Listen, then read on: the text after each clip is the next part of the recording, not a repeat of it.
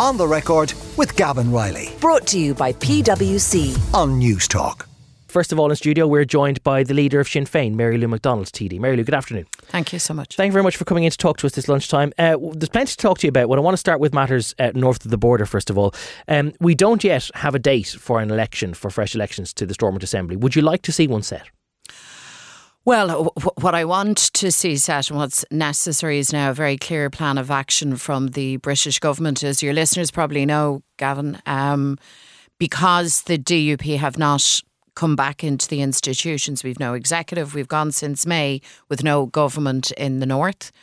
And the clock has now run out. And according to the rule book and the law, there now needs to be an election. We had suspected that that might happen this side of Christmas. The British government have said that that will now not be the case. So we now know what they are not going to do. But what we really need is a sense of purpose and clarity as to what happens next. So what should happen next is early this week, the British government should set out their plan of negotiation, their timetable to resolve the issues around the protocol, which, by the way, is working, but it's a case of smoothing out its application and giving a timetable for getting the executive up and running. But the truth is, if we can't get government back up and running, then it is a case of a fresh election. And then that raises the question, well, what happens on the back of that? What if on the far side of an election, the DUP still says, no, we are boycotting government. We will not go into power sharing. And in that scenario, and you'll have heard me say this and raise this with the Taoiseach and the Dáil, in that scenario, there has to be real clarity between the two governments that we are not going to stay in perpetual stalemate and limbo, but that in fact they have the alternative partnership arrangement, because we're in a cost of living crisis. I mean, families and businesses don't have the luxury of sitting back and just, indefinitely allowing the DUP to frustrate government. You've just referred to it as a partnership arrangement. You'd previously described it as joint authority. Joint authority, yeah. What does joint authority look like in your mind? Is it effectively joint custody, two governments working hand in hand to make decisions? Well, I think, in my view, that's what it ought to be, because the premise of the peace settlement, of the apparatus of the Good Friday Agreement is power sharing between the parties in the north, but also a strong partnership between the two sovereign governments. But some people would hear joint authority as being like joint custody, and they'd say that's fundamentally against Good Friday, because Good Friday does also establish that Northern Ireland is British until its people say otherwise. Well, look, the issue of the British currently holding jurisdiction isn't in dispute, but I think what's not in dispute either is that last May's election was an absolute game changer. I mean, the Unionist majority is gone. It's been gone for a number of electoral contests.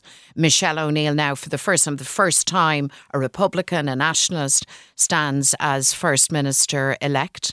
Alliance had a very good day. The change in the North has been really, really significant, and that too needs to be reflected. But in any event, whatever term we use, the reality, if we don't have power sharing in the north, it will not simply lapse back to direct rule from London, which I suspect some of our unionist friends might wish for. We're not turning the clock back. We have to deal with the reality that partnership is the only way forward. And by the way, back in 2006, in the dim and distant past, when there were issues arising with the agreement at that stage, Dublin and London said very publicly that they were advancing proposals around a partnership arrangement. So I think it's very important for the Taoiseach and for the governments to be working on that. But the first option and the best outcome is that we get the executive up and running. You and Michelle O'Neill both yesterday at various times accused the DUP of not wanting to go into an executive, not necessarily because of concerns about the protocol, but simply because they did not want to be part of an executive that had a nationalist as First Minister. What gives you reason to say that? I am very struck at the fact that they have used the protocol, as I see it, as a fig leaf for not participating in power sharing. Just remember, Jeffrey Donaldson, not so long ago, the leader of the DUP, was advancing a position correctly, in my view, that the protocol in and of itself didn't affect the constitutional status of the North. And he was even going so far as to say and acknowledge that business and other sectors saw a win, an advantage for the North to stay within the single market for goods. But then he may have seen how it's worked out And then how he a British changed. boat can't go off and go and fish in British waters without being treated as foreign when it comes back. Well, no, I don't think that is the case. And even those who advance issues around the protocol and its implementation will still tell you and acknowledge in the round it's working. And furthermore, that it's necessary after Brexit. So I don't accept that is the sea change. But they did pull down the executive, though, while they themselves held the role of First Minister. And they're only doing now what they said they were going to do before the election in May anyway. So what gives you grounds to say that they're refusing to play ball now simply because of who gets the First Minister? They had other unionist elements at the time before that election as they saw it breathing down their neck. I think they played for their electoral positioning and for their electoral campaign rather than what was good for the north of Ireland.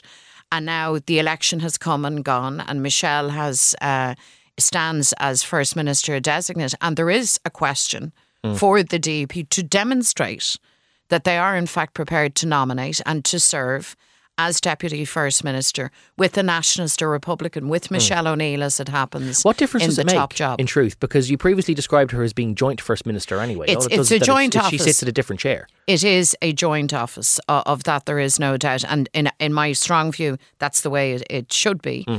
But it is a historic first and something of note that for the first time, the person who is First Minister in the top job, if you like, is a Nationalist and a Republican. And it's a marker, Gavin, of change, of progress in my view. And I think it's very important because power sharing and the whole peace arrangement is based on sharing and parity of esteem and equality, and really having as First Minister a Nationalist and a Republican, I think sends out a message of equality and progress to wider society. If we're wrong, by the way, and if that's not an issue for the DUP, well, then they need to step forward, nominate, serve with Michelle and get the job done on behalf of the people. Can I ask you about matters closer to your own home base in Dublin and ask you when you first became aware of Jonathan Dowdall's involvement in or any links to criminality? In 2016. He had left Sinn Féin in 2015.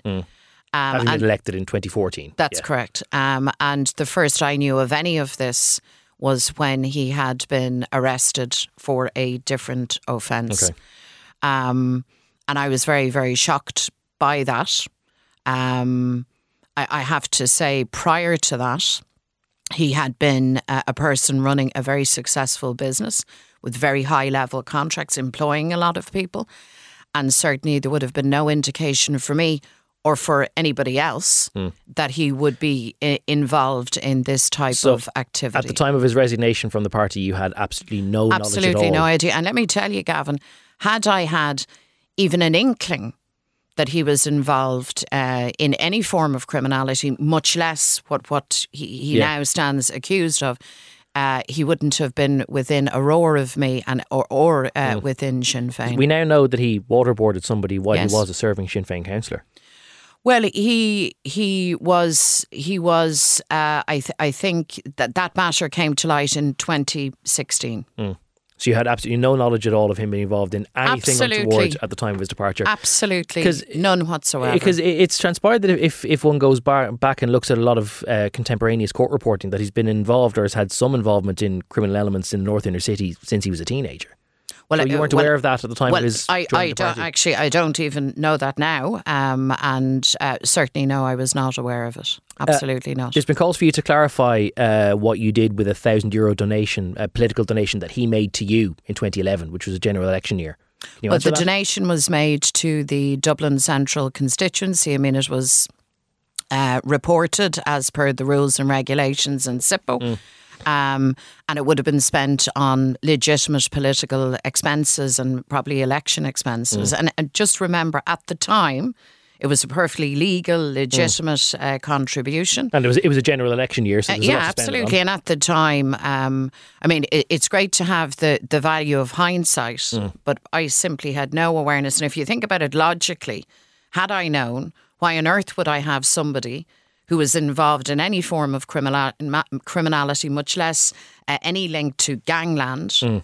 Why would I have them anywhere near me? I simply would not, or near Sinn Féin. So, well, you say that you wouldn't have any place for them anywhere near you or Sinn Féin, and yet there's a fellow member of your parliamentary party who has served 10 years in jail for possession of explosives. There's a former member of your parliamentary party who's had a similar sentence for a similar crime. There's a former MEP who has been convicted of conspiring to cause explosions in England. Well, why is it okay to have their criminal records? Well, hang on. I think if we're going to talk about things that happened in the course of the conflict, that's one thing, that's one discussion.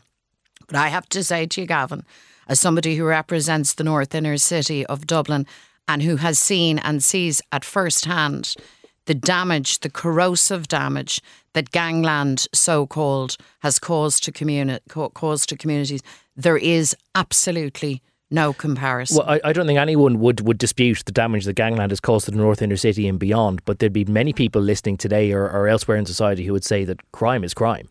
Well, Margaret Thatcher coined that phrase, so if you're of that mind, you're of that mind. But I would say to you that things that happened in the course of a very long political conflict, which, thank God, is now long over. We've had 25 years of peace, that there is no comparison between that and the kind of challenge, and it is an ongoing challenge to our society, that this vicious so-called gangland crime epidemic poses. Okay. And I say that as somebody who represents fine communities, the best of people, for whom this is a daily scourge. I might come back to our dealing of historical conflicts in just a few minutes, but I want to ask you, and I'm mindful that you're obviously very busy, and we were even discussing before you came on air about how busy you are around Ard Fheis season, so I'd imagine I know the answer to this, but have you had time to read Shane Ross's book? I have dipped in and out of it. But no, it hasn't been top of my reading list, Gavin, no. Why did you decline to give him an interview when he sought one for compiling the book? Well, I thought it peculiar that he wanted to write a book about me, to be perfectly honest with you. I thought if it was on the basis of achievement of high office, that it was premature. But I also think that it was almost the equivalent of me on my holiday, my summer holidays, deciding that I'd write a biography of the Taoiseach and then contacting him and asking him would he give me an interview or would he like to participate. So I thought it was peculiar. Which is more peculiar than you being the subject or him being the author? Well, I think both, in all fairness. So that was my reasoning and my rationale. Are you bothered by the book existing at all? Well, look, I mean, people are entitled to write books, and as the fella says, paper never refuses ink. I mean, we live in an open and a free society. People can write books on whatever they want, but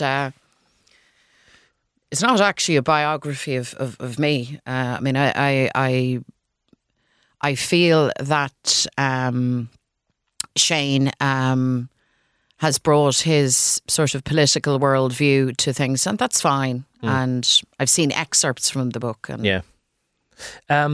Shane also writes in the introduction of the book that he approached several other members of the Sinn Féin parliamentary party about asking if they give interviews, and a lot of them originally, much like yourself, said that they'd go away and think about it, and then they all universally came back and said no, they'd rather not be involved. Was that anything that you had any involvement in? No, absolutely not. And can I just say, just as people are entitled to write whatever book they want, nobody is obliged to participate. You know, no, I mean, that's how this works. So, no, I mean, I didn't participate in it, but I said to him at the time I wouldn't put up any barriers. But there was no suggestion to other members of the Sinn Féin party that they would be better if they didn't? Gavin, I am very, very busy. very busy, as you have acknowledged. I have far bigger things, more important things to be bothering me, and likewise for my colleagues. Yeah, well, you're not averse to giving interviews. You're here today. You're going out to RTE in a little while as well. Have you given an interview, or have you been asked for an interview for Aoife Moore's book about the party, which is due to come out in the coming months? Not that I'm aware of, no. Because sometimes it might look like if the party is reticent to give interviews in certain circumstances, that maybe you are almost hostile to any kind of biography or any history of yourselves as a party that isn't written internally. No, absolutely not. And the only worthwhile kind of books that can be written about the party are books, in my own view, that are in fact written externally. And we have participated and people have given interviews for books before, but it's on a case-by-case basis, and then it's a matter of people's availability and their willingness to participate. Okay. There's an ongoing live legal matter which I won't go too far into. Obviously, it's a matter of public record that you're pursuing a case against RTE over matters that were broadcast in the recent past. You and the party have denied that you make a practice of this as an element to try and quell any discourse in the public medium. There's other parties though that say that some of what Sinn Féin has taken issue with and some of what it has pursued legal remedy over is stuff which is straightforward cut and thrust, stuff that other politicians have a thick enough skin to be able to just shake off and they don't have to go legal over. Listen, I have a very thick skin, and I'm at this a very long time, and lots has been said and acres has been written about me and my colleagues. So it's not a case of anybody being precious, but there are circumstances in which a line is crossed. And there has to be an understanding. The cut and thrust of politics is fine. We're at the cut and thrust of politics day in, day out, Gavin. You witness that. Mm-hmm. But where lines are crossed, people need to understand that you cannot simply say or publish whatever you want about whoever you want. And that's the issue. This isn't an issue of trying to quell anything. We're up for the political fray. We enjoyed the political debate. We're part of it. It happens all of the time. And it's certainly, I absolutely respect the need for an open and free media, for a free press. That's absolutely essential. But you do not have to have, slurs, defamation and attacks on people's character to sustain political cut and thrust or to sustain a free and open But does it always have to press. go down a legal route of seeking remedy that way? No, not always. Far from it. Final question for you, and this harks back to something we were discussing a little earlier on. You've said in the past in interviews with me and with others that you're willing to talk to anyone on the other side of the next election, whenever that is. Mm-hmm. You won't take anything for granted. You'll fight it on its own merits, and then you'll see where you are afterwards. And that you're not so much focused on, and I hope I'm paraphrasing you correctly here, that you're not so much focused on the people that you'd be governing alongside so much as the programme that you hope to implement. I hope that's a fair way of doing it. Some of your prospective coalition partners have said that they would have far less concern about governing with Sinn Féin if Sinn Féin stands on the legitimacy of the state as it stands right now were clearer. That Sinn Féin obviously aspires to replace the two states we have on this island with a single 32 county republic. That's a matter of public record. Do you acknowledge the legitimacy of the state as it stands right now in the meantime? Gavin, the entire peace arrangement is built on the fact that we have two jurisdictions. I live in the real world. I'm a Dubliner. I was born in this state. It's as much my place as anybody else's. There doesn't have to be some kind of benediction of me to make me somehow palatable to others who seem to believe, by the way, because they've run things for a century, that this is their place and their domain. We live here too. And in fact, our ambition to remove partition, to reunify the country, is a constitutional objective of the 1937 Constitution. It's provided for in the Good Friday Agreement. So for me, this argument that's advanced, if it's advanced by them, is entirely a smoke and mirrors effort at blocking, confusing, diverting from the type of fundamental change that needs to happen to make people's lives better. Okay. So you think that the acceptance in signing up to the Good Friday Agreement is an acceptance that there are two states on the island in the meantime anyway? Gavin, We are organised in both jurisdictions. Michelle O'Neill, my colleague and our deputy leader, is the First Minister designate in the northern jurisdiction. And your party has sought the presidency of the state in the meantime. Absolutely. So what's unclear about that? That seems to me to be, with all due respect, if it's advanced by others, to be, apart from a distraction, also rather silly. But they would take issue with the fact that you mentioned that you organise in two jurisdictions. You refer to it as the 26 county organisation and the 6 county organisation. Yeah. Sometimes your party is loath to refer to those two jurisdictions by their legal names. But sure, are we not entitled to use the words that we want to? Surely to God it's not in dispute that there are 26 counties and there are 6 counties, and the 26 plus 6 equals 32. I hope we're not going down mathematical rabbit holes on in that respect. Well. So with all due, can I say this? There are very, very serious issues that we need to deal with. There are very, very serious things that this government is failing at. So I think, in my own humble view, going off on crazy distractions like that suits those who don't want to discuss the actual substantive politics of now, or the prospect of the things that we can achieve together. I'm not interested in that. If that's a concern for them, I'm sorry that that's a concern for them, but they're going to have to kind of grapple with that on their own, because I'm not going to get drawn into really rather frivolous distractions of debates. Well, before we get down into a further arithmetic hole, we will leave it there. Thank you very much for coming in to see us today. Mary Lynn McDonald, Sinn Féin TD and leader of the party based in Dublin Central. On the Record with Gavin Riley. Sunday morning at 11. Brought to you by PwC. Great minds think unalike. Different skill sets, diverse opinions. It all adds up to the new equation. On News Talk.